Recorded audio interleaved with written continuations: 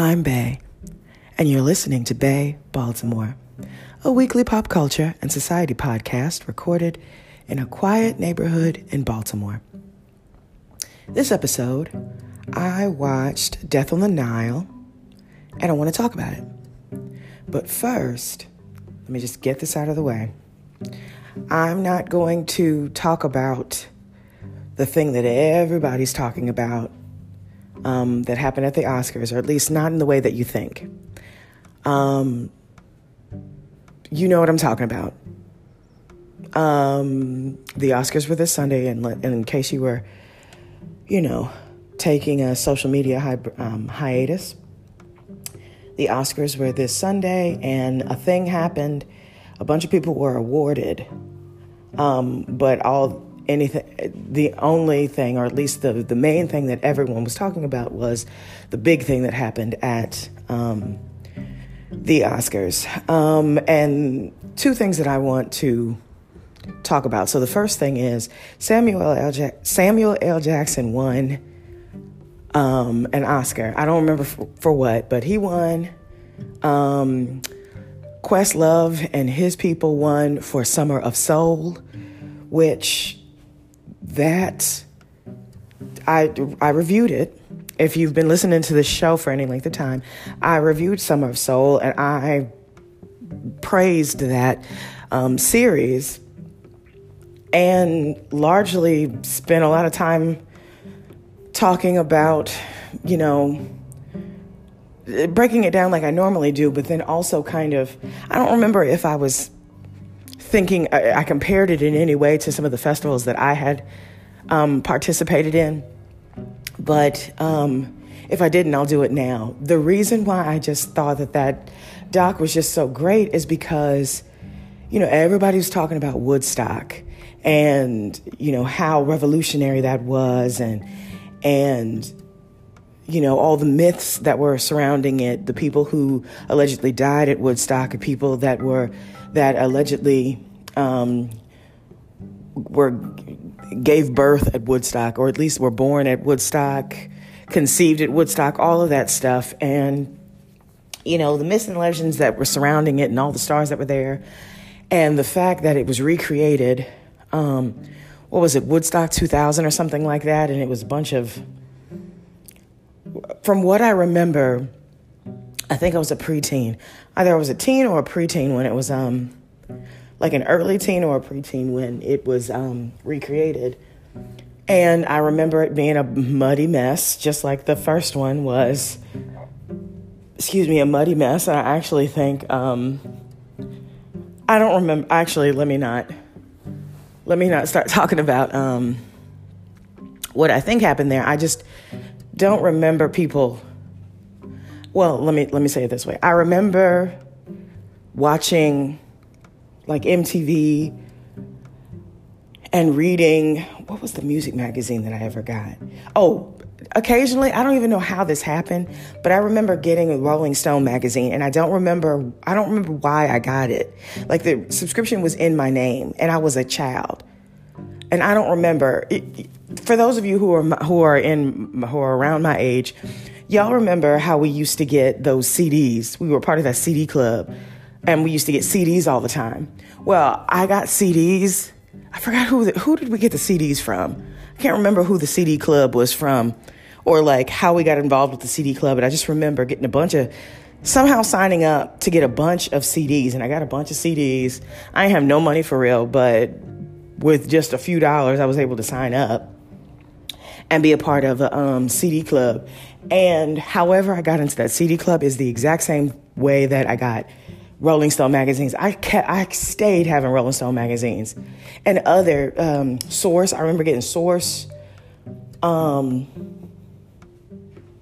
was a bunch of like music magazines. There was another one, but Rolling Stone I remember distinctly getting. And I remember that magazine talking about that Woodstock, and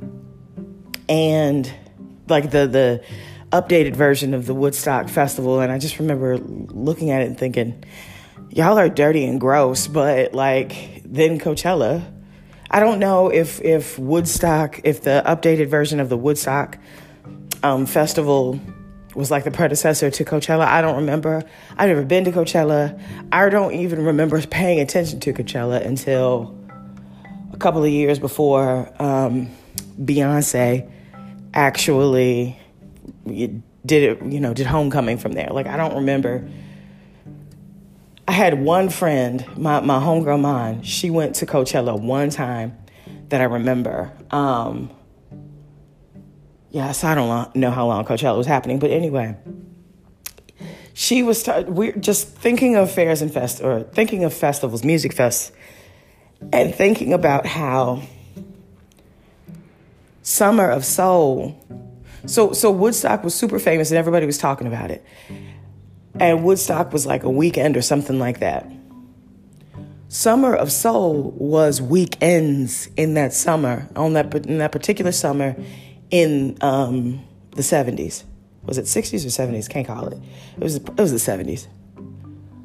And it just drew so many crowds of black and brown folks, largely because it was a festival catering to black and brown folks. And of course, while it was on the nightly news in New York, and it wasn't called the Summer of Soul, it was called the Harlem Festival, something like that. I can't remember. Anyway, I'm messing it up, but Harlem Fest. Let's just call it Harlem Fest. Catering to black and brown folks, and the acts that were attracted, and the fact that they for every Saturday and Sunday in the summer, throughout the summer, you kept attracting those large crowds. Phenomenal, just phenomenal. And then I think the thing that got me watching the documentary was the pure bliss that you saw on the faces of the performers and the people who were just attendees at the conference, at the festival, who were interviewed for the doc.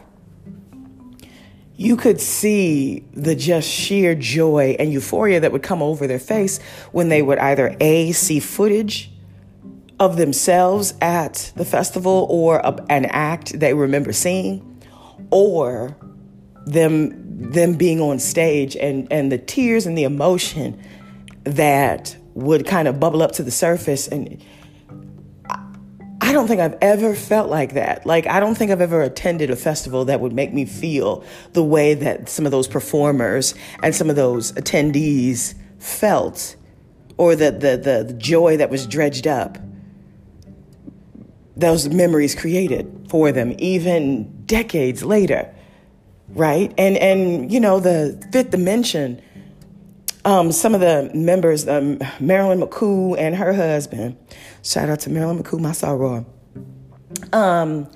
But they were interviewed talking about how the Harlem Fest was one of the first opportunities they had to be a black act that was doing music that many considered to be lily white, or at the very least alternative. Well, they didn't have the language for alternative, so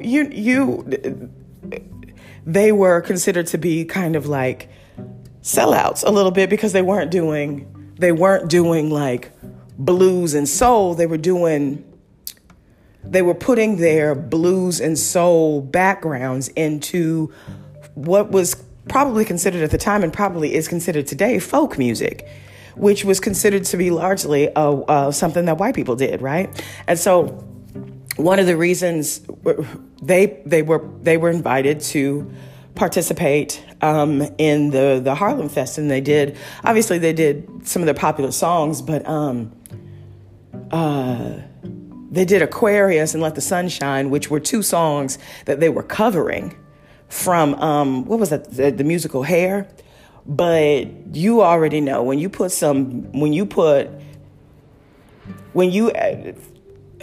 add some black people, especially black people who were raised in the church, and you take those musicians, take those singers, and you begin to have them sing that song that, I'm not taking anything away from the creators of Hair and, the emotion that they were evoking in the show.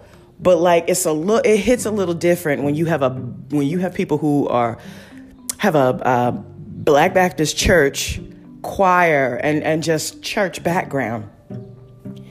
There's a spirituality that's added to the song that you probably don't get. And let's be for real, you don't get in any other version. Unless, you know what I mean? Unless you're talking about something that's culturally rooted. And singing the way that we sing in the Black Baptist Church is culturally a part of us because largely it extends outside of the religious space. There's a whole conversation to be had about Black music and its origins all the way, the roots of the black music and its origins all the way back to the African continent. But I'm not gonna take it all the way back there. I'm just saying there was something that the Fifth Dimension did when they got a hold to Aquarius and Let the Sun Shine. And so that was one of the songs that were highlighted in the series. And Marilyn McCoo and her husband, and it's so funny, I cannot remember his name. I remember hers, but not his, even though he was the leader of the Fifth Dimension. But Google him, you can figure it out.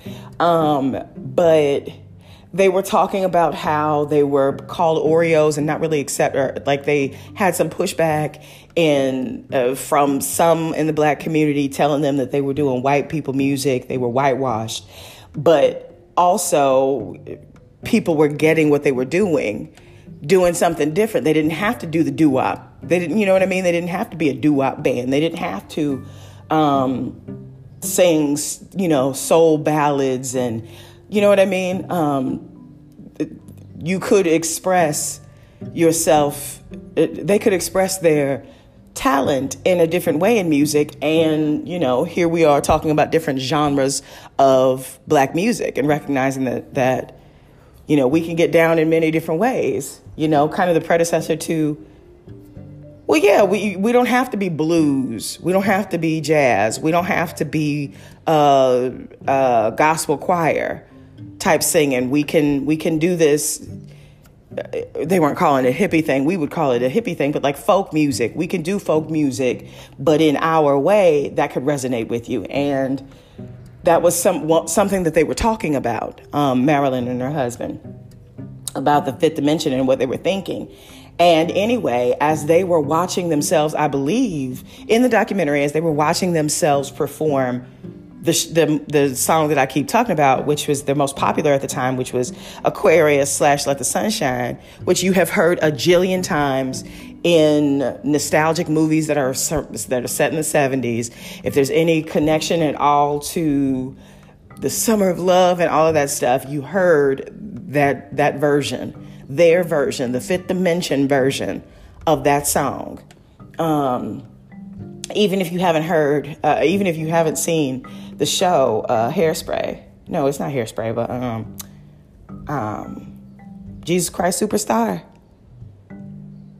Did I just tell the name of the play? I think it's from Jesus Christ Superstar, I believe. Or is it Joseph's Technicolor Dreamcoat? One of them, I can't remember. Google it. Anyway, but you've heard the song before, and 9 times out of 10, you've heard the Fifth Dimension version of it. So anyway, you had Marilyn McCoo and her husband talking about watching a clip of them doing that performance at Harlem Fest, and you saw tears well up in both their eyes, and remarking that this was the first time where they felt accepted, like truly accepted for doing this different thing that they were doing as Black people, but being accepted for doing it by Black people. And then you see, while she's talking about that, you see them on the stage, and then you pan out into the crowd, and you see people getting into it, like a bunch of folks into it, and that was a powerful moment. And again, I say, I don't think I've ever, I don't know. I think the closest I've ever come, and again, the reason why I'm trying to think back on the music festivals that I've been to see if it ever evoked not the emotion of some musicians who were finally felt accepted by their community,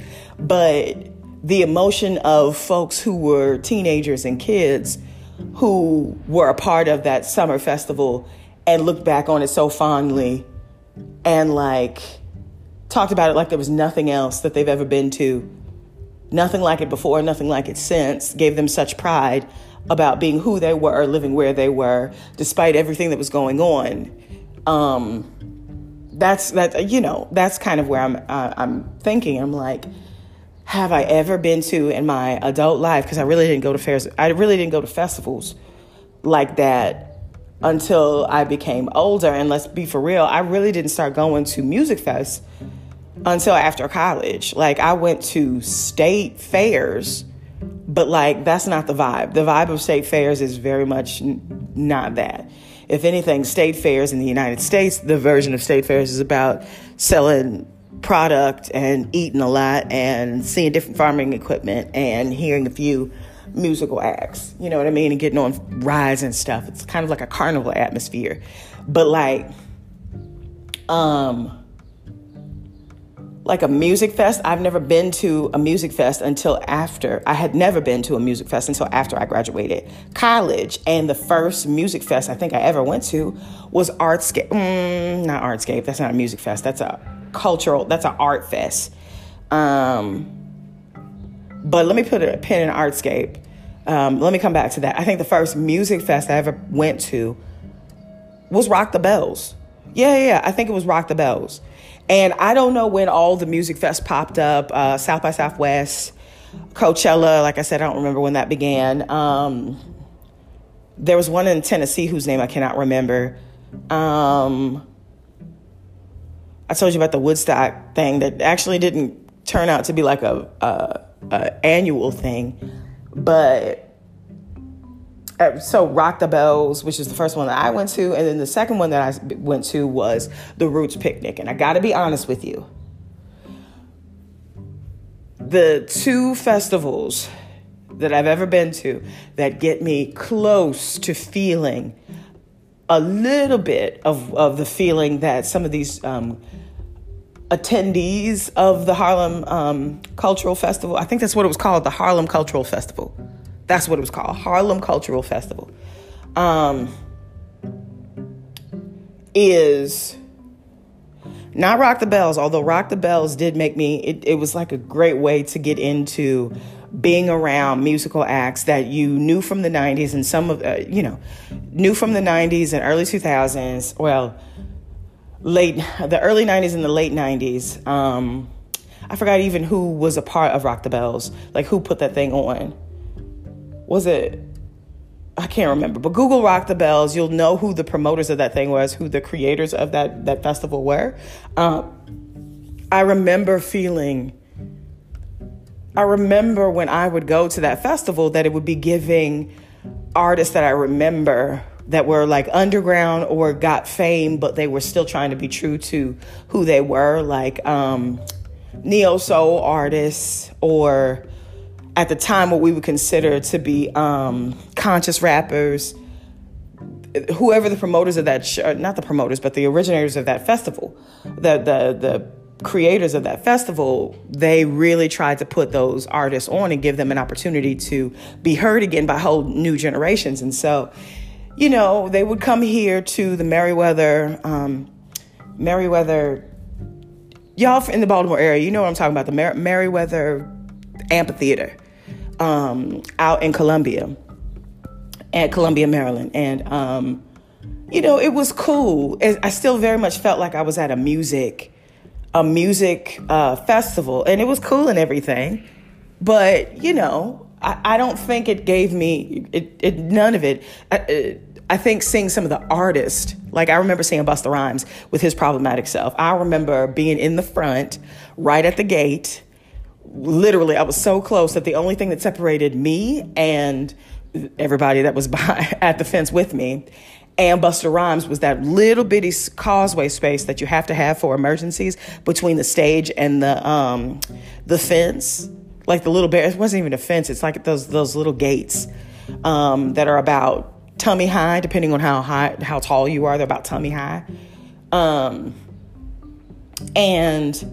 for photographers to be there, and then also emergency personnel should they have to pull somebody out. And security were there too. And anyway, I distinctly remember me and this other girl, and of course it was tight. We packed in there like sardines pre-COVID. And it was hot, and it was tight, and of course Busta Rhymes was one of the closing acts. And he was just rappity rap. And I think this was his first time being at Coachella. I mean, not Coachella, but Rock the Bells. And at the time, I was a huge Busta Rhymes fan. He resonated with me. I never considered him to be conscious, but I considered a conscious rapper, but I considered him to be different than all the other rappers that were trying to be gangster rappers or anything like that. He's just weird to me. Right. If y'all are younger, Busta Rhymes to be somebody different now, like an old dad, problematic dad now. But like when he was younger, he was weird. He was like a weird rapper, and that was cool. He had these big old long locks, big old dreads. Like, I know there's people are trying to reclaim the term dread. There's conversation about that, and some people still don't want to call them dreads. They call them locks. I confess that I call my hair locks, not dreads, because that was what I was taught how to reference my hair from this woman I spent time with in Syracuse when I was doing my Vista internship there. But yeah, he had these big disrespectful dreads, and he was just weird, all in your face weird. But it was cool, and that was awesome to me. And so I just devoured his songs. And so I am at I think it was my first Rock the Bells. And he's rapping, and I'm rapping along with him. And there's a black girl that was right next to me, and she was rapping right along with him. And we connected, and we started rapping to each other, which was it was the funniest, purest thing ever. But like, we stopped paying attention to Busta. We started rapping to each other, and we were like, you know how we do, get excited, and then we just like get giddy and stuff like that. And we started jumping, and I don't even think my feet touched the ground. I was so elated. I don't even remember where mine was, because when I was going back when I was going to fairs and festivals, I always went with homegirl mine, because that's my fairs and festival homie. Like that's we do this because fairs and festivals. See, you hear me getting excited. And this is all because Summer of Soul won the Oscar, which it should have won the Oscar, because, man, you got to document stuff like this. Euphoric moments like this where you're bringing communities together, like, you don't always get a camera there to capture that moment. And sometimes it's not necessary. Like, the camera kind of ruins it for you. But, like, when you have an opportunity to have a camera and it's not obtrusive and you can document, you're able to document a slice of life, a slice of a community where they're able to commune with each other and just vibe around music or that art. That is a sight to behold. And me remarking, even I'm getting excited about remarking how I felt about my performance, the performance that I was witnessing at Rock the Bells with Busta Rhymes. Like, he got so hyped. He was looking at us. There was a couple of other music heads that were just going hard too. He threw water on me and my homegirl, because he was like, y'all are getting me hyped. Y'all are like, shoot, I should be doing this more often. I got a bunch of songs. I'm finna come back for real. Cause like, one of the things that I remember is that musicians love it when people in the front can interact, like they're true fans who can interact with their music, because sometimes it's the rich people who get all the way in the front, and then they don't know none of their songs at all. They're just there. You know what I mean? And so anyway, I remember seeing A Tribe Called Quest. So Busta Rhymes was there. I can't remember if this was the same year, but Busta Rhymes, I remember going to Rock the Bells and seeing Busta Rhymes and just losing it and having so much fun. Mos Def and Talib Kweli were there, but Mos Def was doing that one thing where it was middle of the summer. It was August. Dude came out in a poncho, like a traditional poncho that you would see around someone in the highlands, in the mountains, in Mexico. Like, it was like that thick poncho, not the little Americanized, like culturally appropriated poncho, but like that thick poncho with a doggone hat in the middle of it was August. I knew he was burning up, but he wanted to get his fit off, I guess. Anyway, but like, he did not perform very long, so that wasn't endearing. But Tribe Called Quest, when Phife Dawg, unfortunately, I think this was one of the performances where they fought immediately after. I think they fought immediately after, but it was Tribe Called Quest. And it was, I levitated. I feel like I levitated because I had so much fun, because that was another band that really had left an indelible mark on me. Because again, that CD club, through that CD club, I got Busta Rhymes CDs, I got Tribe Called Quest CDs, I got Roots CDs, and some other people. I think Jimi Hendrix, Ghetto Boys. Some of y'all don't know nothing about the Ghetto Boys. Please look them up. Bushwick Bill, Scarface and Bushwick Bill. Come on. Some of y'all don't know what the heck I'm talking about, but you need to get into it. Tech Nine, which is not everybody's taste, but Google him too if you don't know who you're talking about. Actually, you should probably know who Tech Nine is. Anyway, I'm getting sidetracked, but you should know who Tech Nine is, because Tech Nine is the guy that put The Rock on that that song where he was rapping, but like not in a good way, and like everybody was making fun of him. Thank Tech Nine for that. Rapper Tech Nine from Kansas City. Thank him for that. Anyway, but yeah. So even though I have moments where I was like euphoric and had so much fun at Rock the Bells, the whole thing, like the whole time, didn't give me that euphoric moment. But I will say what has come close to giving me that euphoric moment that is described in some of the concert goers or the attendees and some of the performers of the Harlem River Fest that is identified in that Summer of Soul doc that won their Oscar. The closest I get is attending Artscape and attending the Roots picnic, just because there's a family atmosphere there. And you Baltimore native, hold on. I never attended the Stone Soul picnic. I can't speak on the Stone Soul picnic. I never attended. Don't come for me. I never attended. I'm mad that I wasn't able to attend. When I moved here, I think I missed one of the last iterations of Stone Soul picnic. And then it was not Afropunk, but although I did go to Afropunk. Afropunk was cool, but it didn't really give me that family nostalgic vibe. It was just blackety black, which was fine for me. Like, I loved it. But what was the African American Festival? The African American Festival that happens in July here in Baltimore. That's cool. And I don't know if that replaced Stone Soul Picnic or not. But that was cool, but it didn't really give me the family vibe. You know what I mean? Like this, we're in a part of a collection, a collective, and a family vibes. But Rock the Bells came close.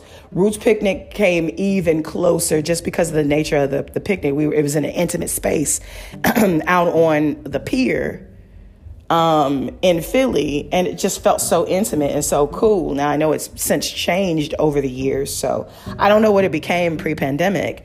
But I know when I first started going to the Roots Picnic, it replaced Rock the Bells for me, because it was the vibe was so intimate. Like, you felt like only true music heads were there, only people who truly understood or could appreciate what the Roots were trying to do were there. That's what it felt like to me anyway, and that was very hipsterish of me, but that's how I felt at the time. The other thing was Artscape, and I maintain that it still feels this way. When I first went, from the time I went to my first Artscape, which was in 2008, right up until 2019, it felt like nothing could ever recreate the vibes that are.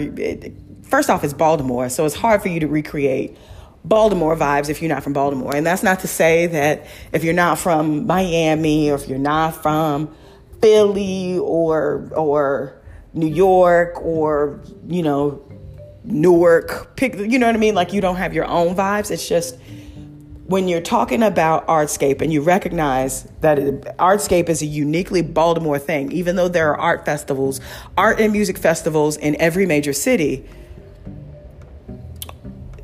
the art that is in Baltimore we got the Peabody here. We've got the Peabody here. We've got, when I tell you, we've got world-class musicians and artists that do residencies here, in the museums here, in the musical conservatories here. We've got a unique ability here to attract world-renowned artists from across the globe of all different genres. And they come here and they converge here, and sometimes they stay.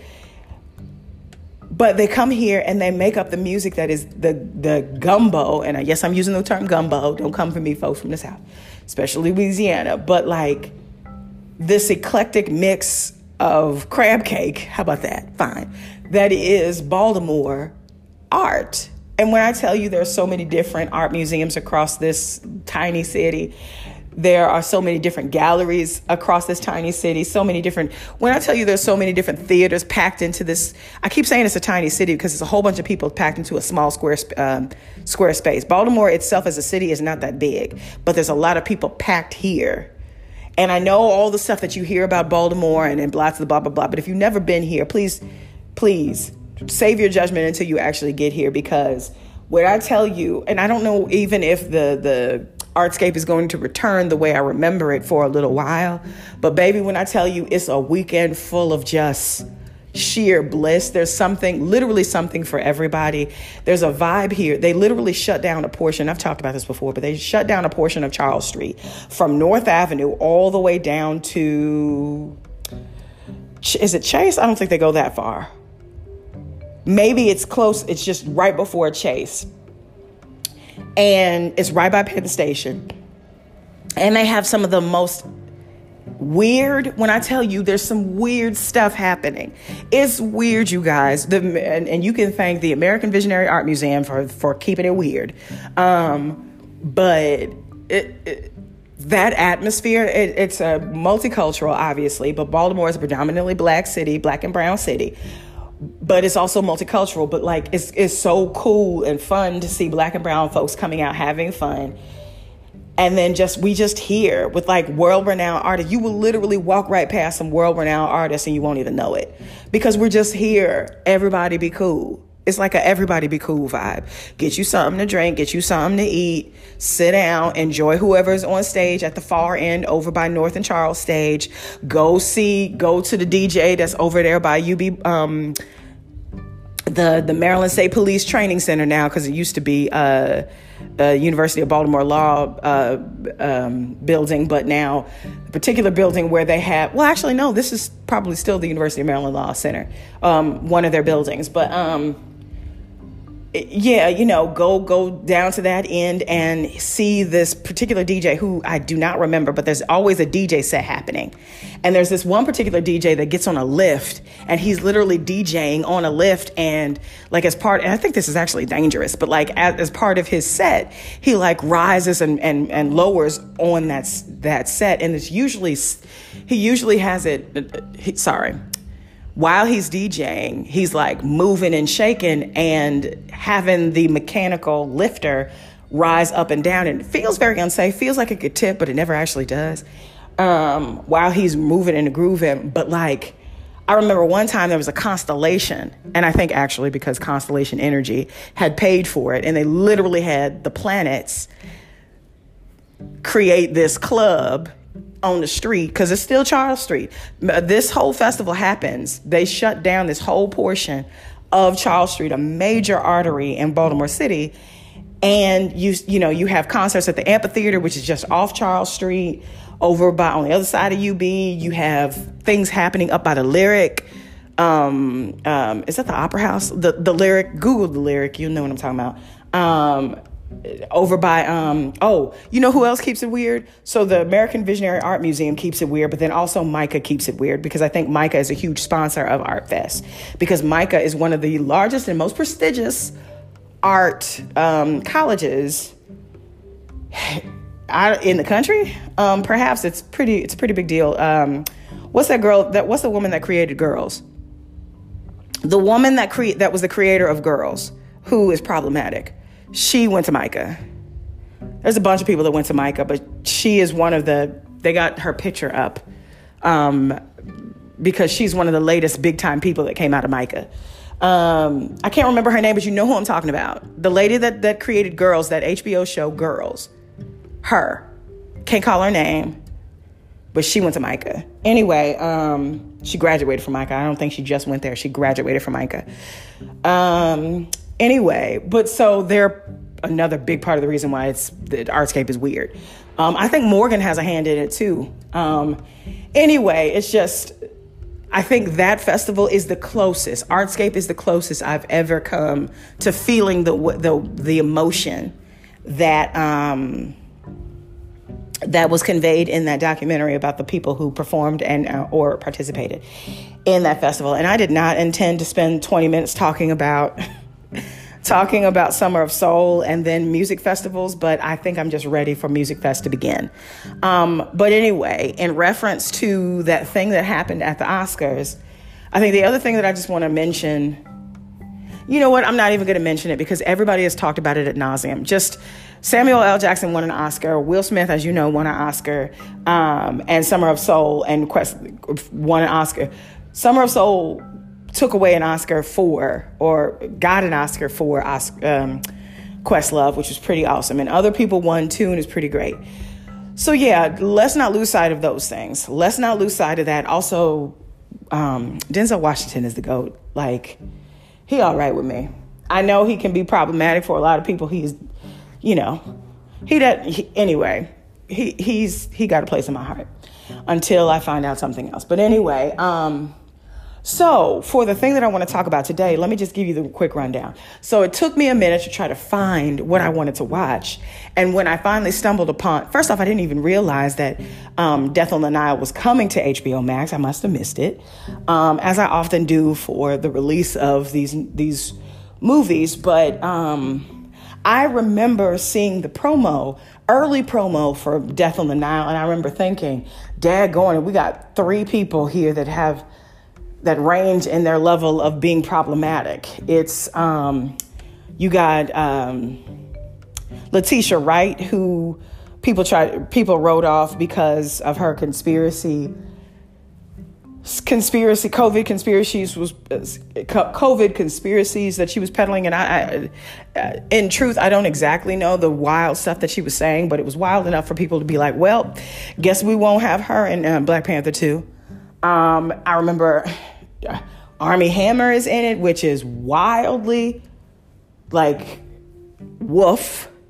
Remember his weird thing that came up about his text messages to like an escort where he wanted like to do weird stuff with her, like very far out there stuff. Google it if you haven't heard of Armie Hammer and his scandal.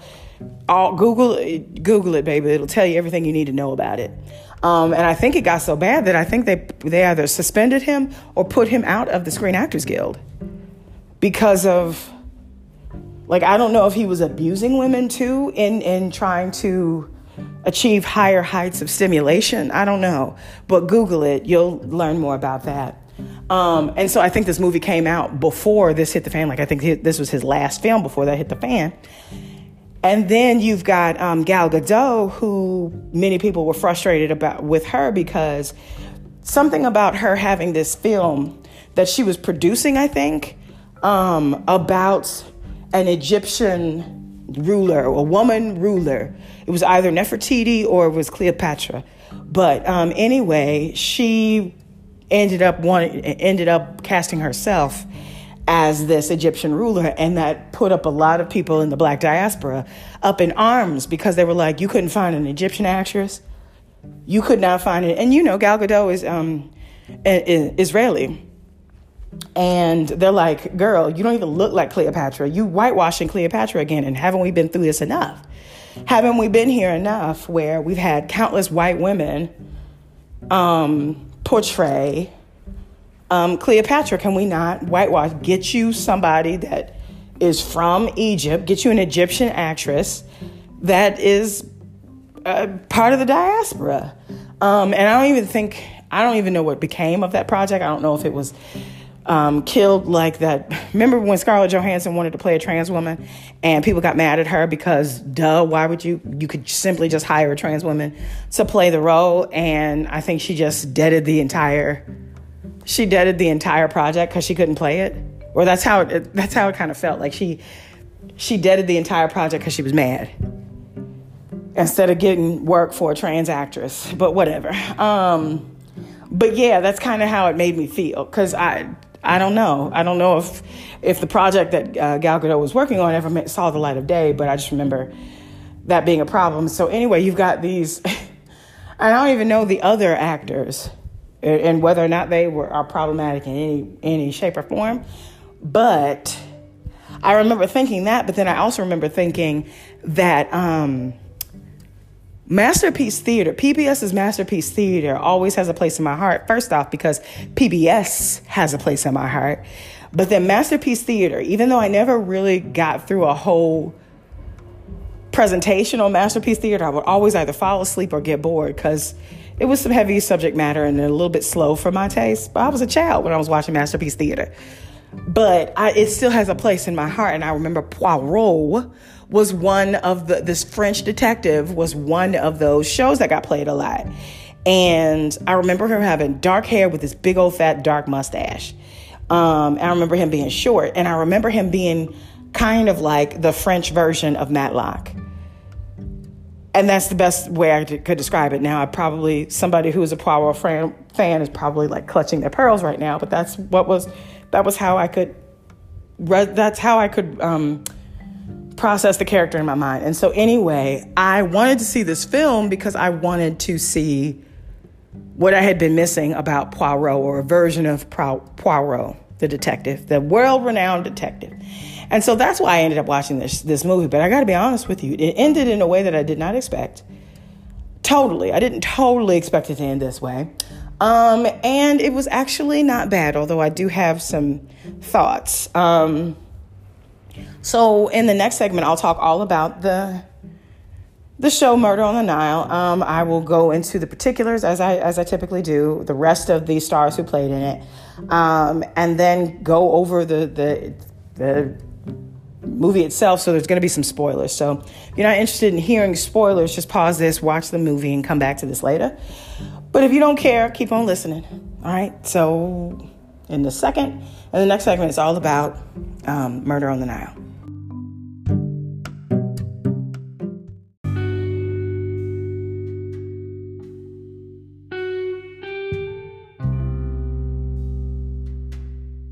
All right, let's get into it. Okay, so Death on the Nile, and I should have looked this up, but it was released February 11th of 2022, but this thing has been in the can for a minute.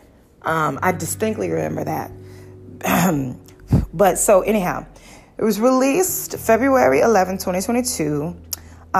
Director was Kenneth Branagh, who actually plays Poirot. And I want to make a correction. Poirot, Hercule Poirot is actually Belgian. He just speaks French. But I always remembered him to be, I recognized him to be a French detective, but he's actually not a French detective. He's from Belgium. He's Belgian and he speaks French. Anyway, but Kenneth Branagh is the director of this thing, and he also plays Hercule Poirot. I will say right off the bat, this thing is beautifully shot, but I'll circle back around to that. It's adapted from Death on the Nile. That's Poirot sul Nilo. It's a book that features Death on the Nile is a book that features the Belgian detective Hercule Poirot. The action takes place in Egypt, mostly on the Nile River. And the writer of the Poirot books, or the books that include Hercule Poirot, is Agatha Christie. That's why, because listen, Masterpiece Theater stay having Agatha Christie films or adaptations of Agatha Christie films. That's why. So that's why Masterpiece Theater played it all the time. Also, I think Agatha Christie, there was an adaptation of Agatha Christie's novel, 2 novels that I watched. The one, anyway, I've talked about them on this show before. But anyway, guess I'm a fan of Agatha Christie. Or at least the film adaptations of her novels and stuff. Anyhow, directed by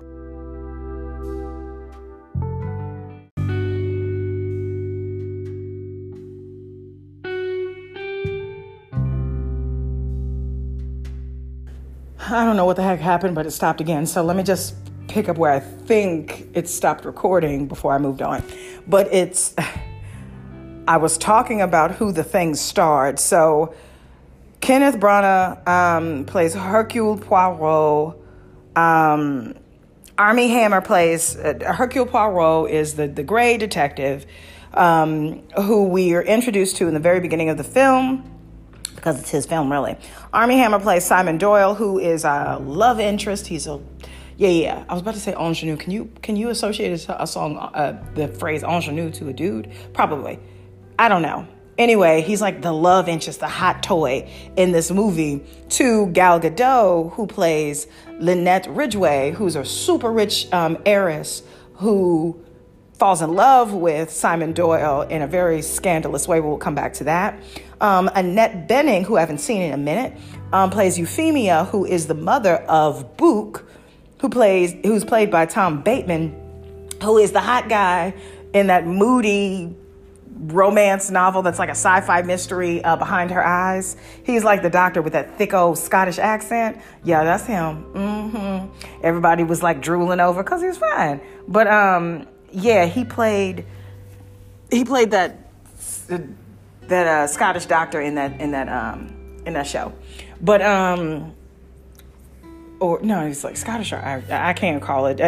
Forgive me if I've gotten the accent wrong and the country where he's from wrong, but anyway, he played him in that show. And then of course he shaved his beard though. Like I think he had a beard there and he was like really broody and moody and stuff in that film, and everybody drooled over that. But like he shaved his beard here and he's a little aloof here, and I think I like him as an actor when he's moody because it feels sexier. But he looked kind of weird without his beard, so he should probably put that thing back on. Because when you Google Tom Bateman, he looks much better with a beard. Anyway, so Euphemia, played by Annette Bening, is his mom who has money. Book himself does not have money, so he's like a rich kid, just out here living life, who falls in love, has a secret romance, and we find this out like midway in the film, and I'm kind of telling the story already, but falls in love with Letitia Wright's character, Rosalie Otter something. Anyway, but they call her Rosalie. And yeah, so they're having like, and this is, mind you, this is set in like the 40s, right? So I find it curious. Anyway, I'll talk about this in a minute. But anyway, so Letitia Wright plays Rosalie, who is apparently a booking agent for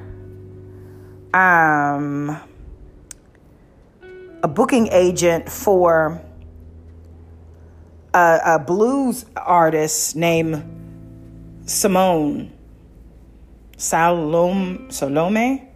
I can't remember I don't even remember her name in the thing. I think it's Salome.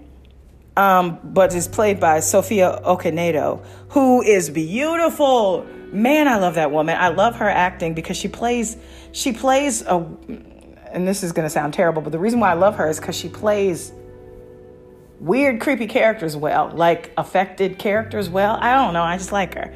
I like watching her performances. Anyway, but she, in this show, she's like a sex siren blues artist that's all sweaty all the time. And they have her oily all the time, oily and sweaty all the time. But like, anyway, she's an artist, and they're doing this thing where they're like playing up the sexuality of this black artist. And I cannot hold this back. It's not missed on me that this show is trying to play up sexiness, right? This movie is trying to play up sexiness, but like in playing up the sexiness of the women and the men that are in this film, they're also doing this weird thing where they're sexualizing these black actresses, these black artists, these black people who are like secondary to pushing forward to advancing the plot. They're like advancing the plot. And I think they're trying to be inclusive and trying to give, people their shine and have their independence, because there's a point where Rosalie is like, Book professes his love for Rosalie, and why he professes it is because she's fiercely independent and she's smart and she's just a better human than he is, and he loves her for that.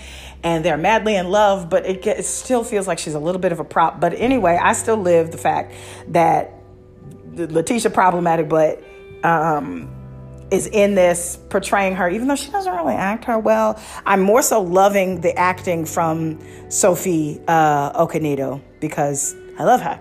Anyway, also Russell Brand is in here, which it's nice for me. It's nice to see. I've, to be honest with you, I've been rooting for Russell Brand since he got divorced from Katy Perry, because I remember him very publicly talking about his struggles with addiction. And prior to being married to Katy Perry, he was always playing this wild character, this wild, tall, lanky, goofy character that was a little bit edgy, but like behind all of that was like some serious addiction that he had to deal with. And post his divorce, he like cleansed himself and really got himself on a great spiritual path. I think he's a Buddhist or something like this. But anyway, if you've never looked at his socials, and again, this is public persona, so you have no idea who he is to a person, but like the transformation that he made feels real to me. And I think he is not an extreme version of what sobriety looks like in a person who's like 180 their life and really wants to dig into spirituality. I simply believe that we humans are spiritual beings anyway, whether you choose to believe in a divine power or not. I think we are spiritual beings at our core. And so however you express that spirituality is, you're living in your truth. You're living in the way that we were designed, according to how I believe. But his transformation, it's pretty typical, because when you go through, you go through addiction and you come through it, and you still recognize that it's going to be a part of you. It's going to be a part of your life for the rest of your life. Oftentimes people turn to spirituality practice to help ground them and provide the order that they need in order to be able to every day stand up against the disease. In many cases, people call it the disease of addiction, that at any time, any trigger could cause their relapse, could be the cause of a relapse. And so anyway, I just enjoy watching.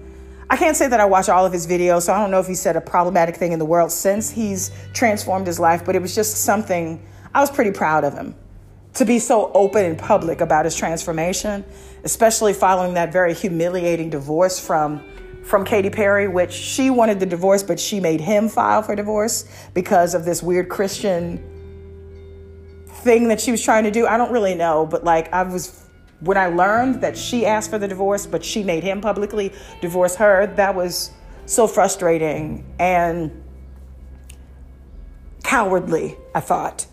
And I don't know, I think since I found that out and how manipulative that was very manipulative.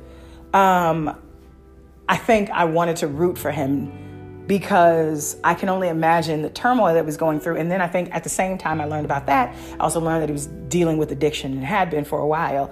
And then I began to root for him even more. So to see him acting in this film with these stars, which was pretty awesome. Now, he had a smaller role as Dr. Ludwig, and I don't remember the last name, but it was an important role. Now, the thing about you need to know about Dr. Ludwig is that he was once betrothed to Lynette Ridgway, which is played by Gal Gadot, but Lynette dropped him like a bad habit when she runs into the sex siren that is Simon Doyle. Okay. They have a scene I'm just going to keep talking about this thing, but they have a scene in the beginning, Lynette and Simon, where it's raunchy, and I don't think they intended for it to be raunchy, but this is kind of part of the thing that I was talking about, that they have Sophie's character, Salome playing this blues actress, this blues artist who's bringing the blues to Egypt. You know what I mean? Bringing it on home, to the continent, and making all these white people dance because they were the only other people of color, a part of the diaspora, that were in the clubs that they were going to were the people who were serving, the waiters. Cannot miss that. Even most of the black and brown. This film is full of black and brown people, just full of them in the diaspora, baby. But they're servants. Throughout this film, it's a bunch of servants with white people as the character, and then you got two black people well, 2 black people and a South Asian guy. So 3 people of color in the show, but they're like advancing the plot for these white people. It's wild to me. Like, you cannot not, like, how you gonna come so far but still miss the mark by a country mile? Anyway, let me tell you the other black person while I'm here. Or not the other black person, the other person of color. It's Ali Fazal, who plays Andrew Kitch. See, I hate Google because it never tells you the whole. It never tells you the whole name of the actor, the character that the actor is playing. But anyway, he plays Andrew, who is the cousin of, and they go out of their way to say he's the cousin of Lynette to try to make it seem like, hey, we got some brown on this tree. We got some brown on this tree. You know what I mean? And actually, hold on, let me click on Gal Gadot, because Gal Gadot Vassano is an Israeli actress and model. But what is her? She look a little brown. Like a little brown. But I don't think she is. I just think she's Israeli. I don't think there's any other.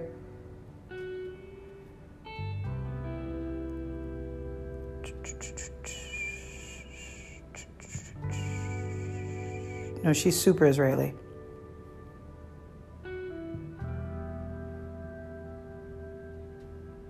I'm sorry, I'm reading this. No, she's super Israeli. Like, there's no other. She's Jewish.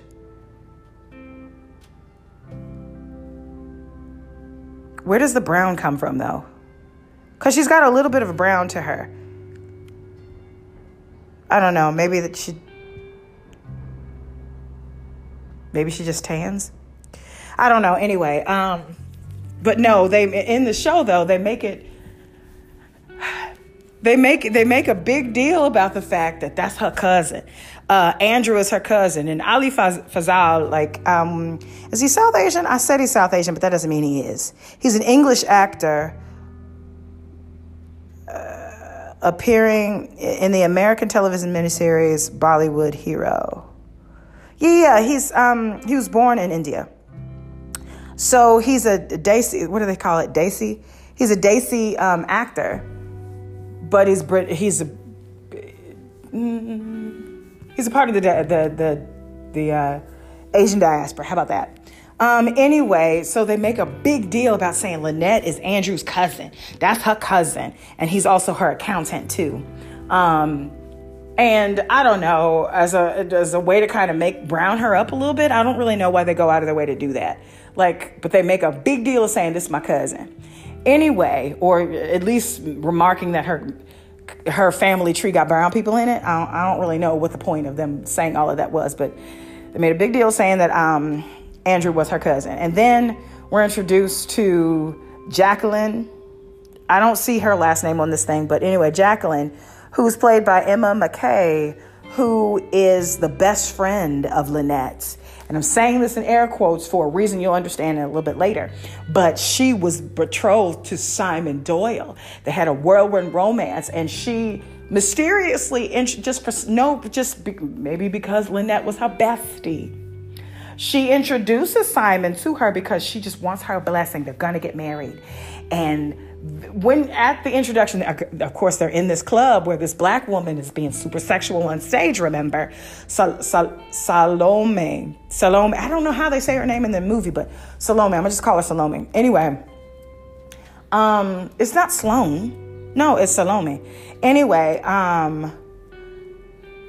so she's on the stage and she's moving and grooving. And she's being extra sexy because she's a beautiful woman. And then she's singing in this deep kind of red wine, steak and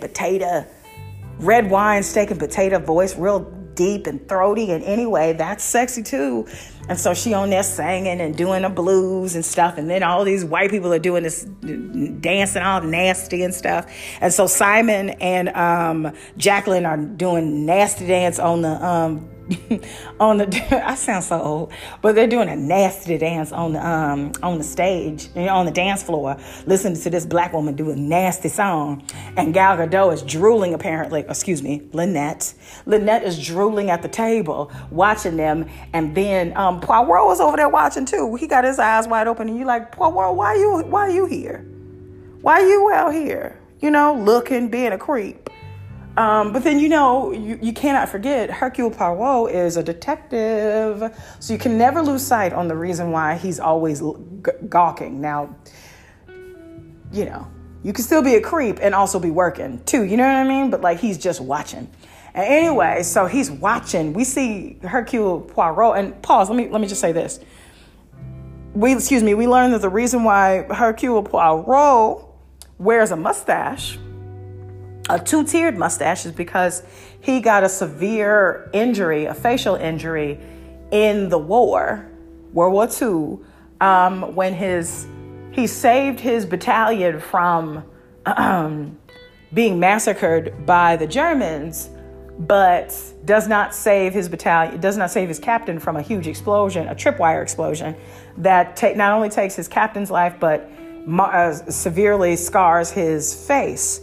And so his wife, or his love of his life, convinces him to grow a mustache. And so that's why he has this fantastic mustache that we see him with when we're introduced to him later. That's why Poirot has this fantastic mustache. And I don't even know if that's part of his backstory, but maybe it is, because Agatha probably put it in there. But anyhow, so he's out there with this two-tiered mustache. By the way, Kenneth Branagh has blonde hair in this movie, not dark brown. And I don't know how I feel about that, because I told you Poirot was a little Frenchman. I saw him as a little Frenchman, even though he's Belgian. And he had dark hair. And I love that he had dark hair, because that added to the appeal. And you got this man with a blonde mustache. I don't know. Something about that don't sit right with me, but I keep it moving, because Kenneth Branagh, as far as I can tell, his accent he do a decent job with his accent. So anyway, so back to the club where they're playing this. The black woman is playing this sexy time music, and these white people are dancing sexily on the dance floor. And Army, it's really kind of cringy, if I'm honest with you.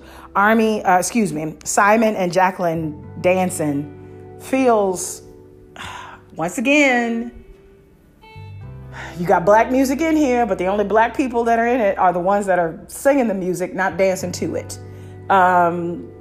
Which is a theme, a running theme. How you going to be they're literally in the continent of Africa. I know a lot of people don't want to say that Egypt is a part of the African continent, but it is. That's black people. That's the African diaspora, boo-boo.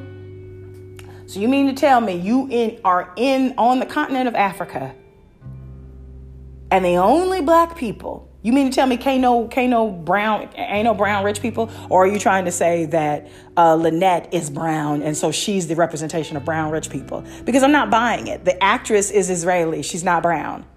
She's Israeli. Anyway, so like two different, you know what I mean? Like, not a part of the African diaspora. So you mean to tell me that in the 40s, there were no rich black people in the diaspora on the continent of Africa in Egypt? You trying to tell me that? Because that's what I'm seeing here. Only people that were, even Rosalie and Salome they're not rich. They're getting money from rich people. So anyway, that just didn't sit right with me. And then, so maybe there were some brown people dancing on the floor. I couldn't tell, because the focus was Simon and Lynette and other white people on the stage and on the floor. And then somehow or another, in this weird, you could tell something happens in the beginning. There's this weird exchange where Jacqueline wants Lynette to dance with her fiance, and Simon is making eyes at Lynette in front of his fiance, which feels foul to me, but whatever, people can be foul. So they go on the dance floor, and then they proceed to perform the raunchiest dance with each other. And how you go and dance sexily with your fiance's best friend? And then no surprise, Poirot is sitting there back off in the cud watching them. And you're like, what? And blah, blah, blah, blah, blah. This is the introduction in the movie. This is the first quarter of the movie is about this. And then surprise, surprise, boop. Lynette and Simon pop up, and now they're on their honeymoon. They're back in Egypt, and they're on their honeymoon, and they've been married. And everybody's there, including the former best friend, Jacqueline, who is now stalking them apparently. And Simon is nasty to her and Lynette is nasty to her or what have you. At first they try to ignore her, but then, they can't ignore her. And she just makes herself a nuisance and blah to the blue. What else do I want to say? So let's talk. So how they get to the Nile is Lynette is super rich. So they're embarking on their honeymoon following the ceremony where Jacqueline shows up unannounced or uninvited. Poirot is there and Bouc is there and Euphemia is there, his mother, because they are friends of Lynette, who has invited Poirot to come and investigate Jacqueline to make sure she's cool. You know what I mean? To make sure she doesn't do anything wild or dangerous because she's still jealous. And anyway, so, he's trying to say, what Poirot initially says, you know what? You want her to leave y'all alone? Why don't y'all just cut this honeymoon short and go home and have your honeymoon at home behind closed doors where Jacqueline can't get you there. And then Simon is like, yeah, you're right. By the way, Simon is penniless. Simon do not have any money. He just has good looks. That's it. And Lynette is like, I don't care. I want my boo. And come on, that's always a dangerous combination. But anyway, well, men do it all the time. So whatever. Why can't she marry pretty? But with no money? Because she got the money. Anyway, so Jacqueline's making a nuisance of herself. And she and all of these people are there, including Salome and Rosalie, who, again, Rosalie is the manager for Salome, who's actually her godmother. Like, her surrogate mother is what Poirot calls her. And anyway, they've been invited to Lynette and Simon's nuptials because that's how Lynette met Simon, dancing nastily to Salome's music. So, of course, we should get Salome, there. And, of course, Rosalie is going to tag along because that's her surrogate daughter, but then that's also her manager. So, anyway, and then Bouc and Euphemia are there because they're friends of Lynette. And then, again, what we come to learn is that secretly, Bouc and Rosalie are in love. But Euphemia forbids the relationship. But of course, it's not because she's black. She's a black woman, but because she's American and because she's strong-willed and she doesn't come from the European or English city that they come from or whatever. And they're very snobby about that. But it's not about race. It's absolutely not about race. Okay, girl. Anyway, we're talking about the 40s. Anyway, but so there's that storyline. And Dr. Ludwig goes because I'm not 100% sure why he was invited. Why in the world would you invite your former fiancé to the nuptials with you and another one and somebody else? Like, feels cruel, but Dr. Ludwig was in love with her, so still. Because what we come to learn is that this was supposed to be a whirlwind short affair where Simon snatched her from Dr. Ludwig. And so anyway, but he comes on the trip because he's a glutton for punishment, I guess. And Ali Fazl is there because that's family, Lynette's family. And then there's one other person that I want to bring up, which is Louise Bourget, who is probably Belgian too, but she speaks French, who's played by Rose Leslie, who's married to Kit Harington, that fine short king. Anyway, but she's in there playing a French woman. And yeah, she's like not a maid. She's like I forgot what her title is, but like she does a lot of the administrative work for the rich Lynette. Anyway,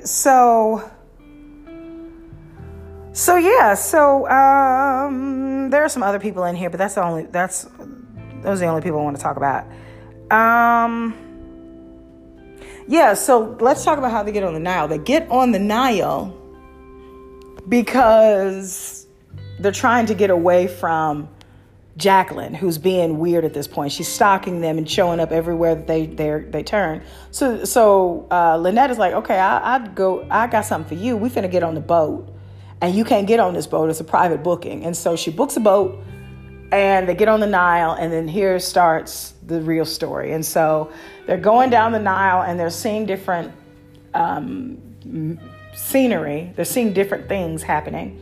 And they stop for a moment, and they go see this tomb of Pharaoh's wives. And, in the process of going through, learning more about, the plot, we also learn more about Egyptian history, or a little bit about Egyptian history, and as a way to advance the plot. And so blah, blah, blah. Long story short,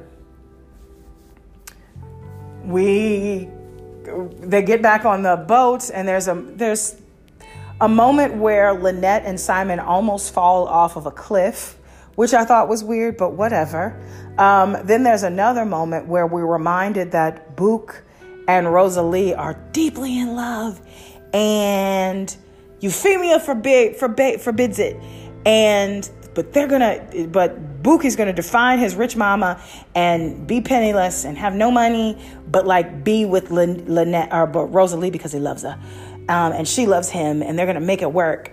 And that's really a red herring for us to miss the other pieces here, which is Lynette is in danger, and we don't exactly know why. We think it's because of Jacqueline, but we come to know she's in a little bit of a danger for a number of different reasons. And so anyway, this is the part where we come to the murder mystery. So we get back on the boat, and then we come to, surprise, surprise, here comes Jacqueline's nosy meddling behind. And Lynette is furious because how in the heck did this heifer get on my boat? And it doesn't matter. She bought a ticket way in advance, and they can't put her off the boat because she paid for her own ticket. So, of course, Jacqueline makes quick order of wastes no time in making herself a nuisance to Simon and Lynette. And there is a scene that happens where it's at night. It's like 1 o'clock in the morning at this point. They've been up drinking, and they're in this parlor. And it's Lynette and Simon coupled away, whispering sweet nothings in each other's ear. And then it's Rosalie and Book who are whispering sweet nothings into each other's ear. And then it's miserable Jacqueline who's sitting at the bar trying to get the bartender to serve her. And there's this dust up that happens where Simon and Jacqueline get to arguing, and he says, "I never loved you." And she's like, "You didn't mean that. What are you talking about?" And Lynette is like, "Boo-boo, I'm a little tired. Me and Simon have been going at it like rabbits tonight, and I need to go get my rest." And so they rub it in Jacqueline's face, and of course she's firecracker mad. Or what did Daddy say? Firecracker red. Or she's hotter than a firecracker, whatever. I missed the euphemism. Anyway, and so Lynette goes off to bed. Simon is drunk, and he starts to fight with Jacqueline. Jacqueline pulls a gun and accidentally shoots.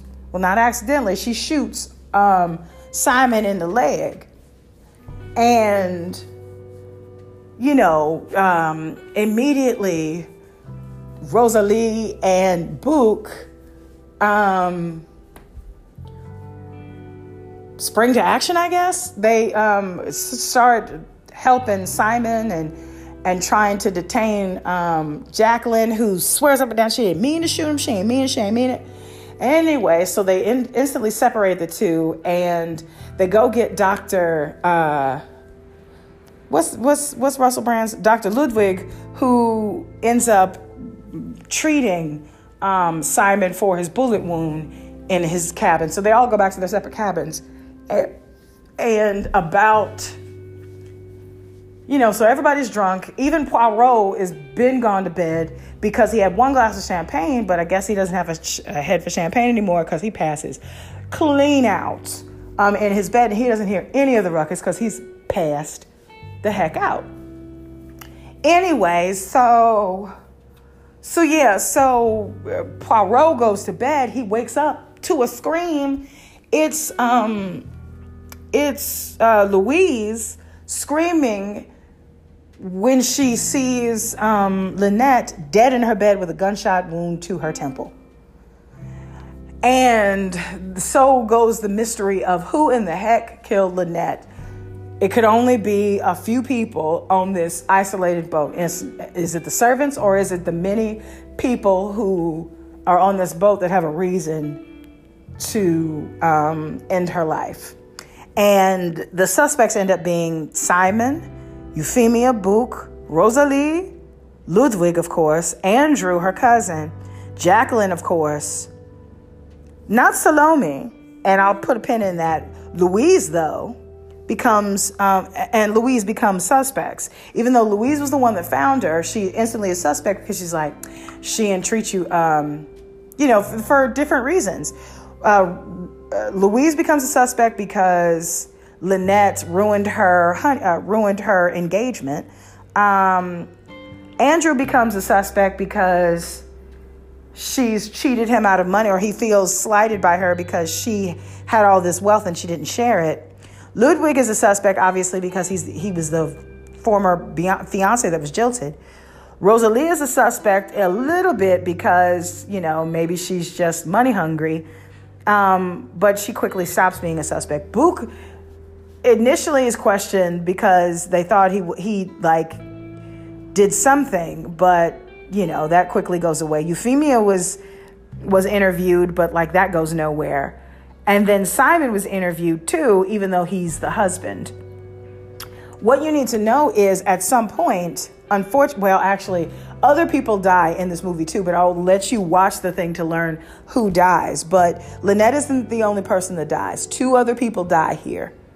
And what we learn is the murderer kills the other 2 people to cover up the initial murder of Lynette. And the way we get there is pretty cool. But the one thing I do want to say is Salome becomes, in a weird way, a love interest of Poirot. And I confess, I have not read the Agatha Christie novels that include the Detective Poirot. So I don't know if he has a black woman love interest who is a blues singer or not.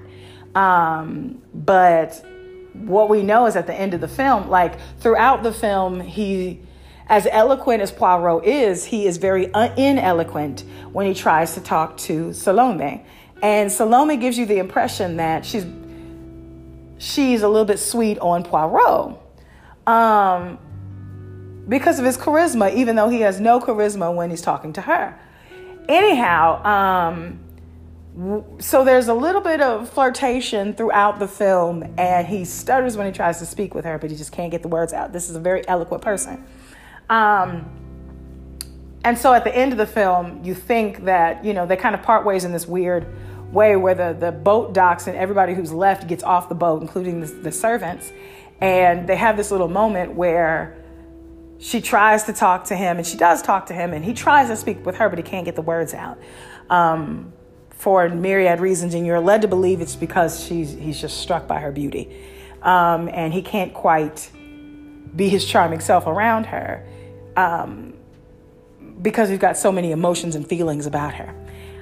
But at the very end of the film, we see Salome singing like she do in the club, being all sexy and in her beautiful gown and stuff like that. I think she's in a blue, like a sapphire dress. Anyway, she looks gorgeous. The actress looks gorgeous playing Salome. Anyway, and then you see Poirot, who has now shaved off his mustache, and you see the scars on his face, but he is sitting in this club watching Salome.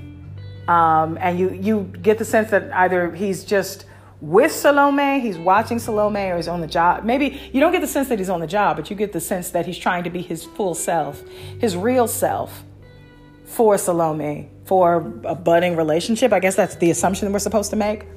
And the significance of him shaving his beard is throughout this whole film. Remember, I told you his wife, after the accident, told him to grow a mustache. And what we learn is that very shortly after the war, his wife dies. She dies. The love of his life dies. And then he throws himself into becoming this character that is Poirot, the famous detective, with this impressive double-tiered mustache. And, throughout the film, like 2 more people die after Lynette, and people are blaming him. People begin to blame him, like, you're supposed to be this world-renowned detective. How come you haven't figured out who is killing folks? And one little note, Book is something like a surrogate son to Poirot, and something happens to him, and people are even more furious that why haven't you solved who killed Lynette? What is happening here? And so, and again, they keep questioning, oh, you're supposed to be this you're supposed to be this super famous detective, but like you really not doing the trick. Like what's happening here? And he begins to question this persona that he's gathered. And one more note about his exchange with Salome. At the end, when everybody who's left gets off of the boat, in that exchange, she's like, I wish you would not have been a detective, or I wish you would not have tried to solve this thing. It kind of is, or not this thing, but like, I wish you weren't so clever. Because you get the sense that kind of ruined a lot of things. In your arrogance to being the cleverest detective in the world, you missed a lot of things. And in missing those things, people died because you missed these things. And I think that's another reason why he just did not have the right words for her. He mentioned that he was running away from love because he was so hurt behind the loss of his love of his life that told him to grow the mustache. And so when we see Poirot at the end of the film, he has no mustache and he's just sitting there vying after Salome. You get the sense that he's not the detective. He's not a detective anymore. Or maybe he's shed that detective persona and he's just a man waiting to be with someone that he's not scared to love. And so anyway, so it ends kind of on a beautiful note. I will say this. There's a lot of things that I find cringy, mostly the fact that there are so many Black and brown people that are in this film, or the African diaspora that are in this film, and yet none of them are the leads. They're supporting. No leads here. Like, nope. Which is frustrating, because how you gonna have a diverse cast and still not put people in like the lead characters? Like, it's literally fiction. You could do whatever you want. You literally could do whatever you want. You can have, to be honest with you, why does Poirot need to be white? You can be Belgian and not be white. Like that do happen. There are Black Scottish people. You know what I mean? I don't know why I said that. I find it fascinating because I'm like, at the end of the day, we are everywhere. There are Black Asian people. There are Blasian people that aren't Tiger Woods who are just being weird about it. Like, no, legit grew up in an Asian country. Raised in an Asian country, around Japanese culture or Chinese culture, Korean culture, or a part of Korean culture, and are a part of the African diaspora too. Like, you can be from Belgium and still be a part of the African diaspora. The two things can be true at once. So why do Poirot need to be? Well, I guess there were no Black Belgian soldiers, which I find ironic. Well, not ironic. I find it hard to believe because Black people are everywhere. But anyway, but yeah, like, we could have did more than what we did do in this film. But whatever. The story itself is interesting. The mystery itself is interesting because that's Agatha for you. She wrote a lot of great mysteries. And the film adaptation, I will say, Kenneth Branagh did a good job in producing this. And whoever the cinematographer was did an even better job, because the colors, baby, gorgeous, magnifique. They're beautiful, I thought.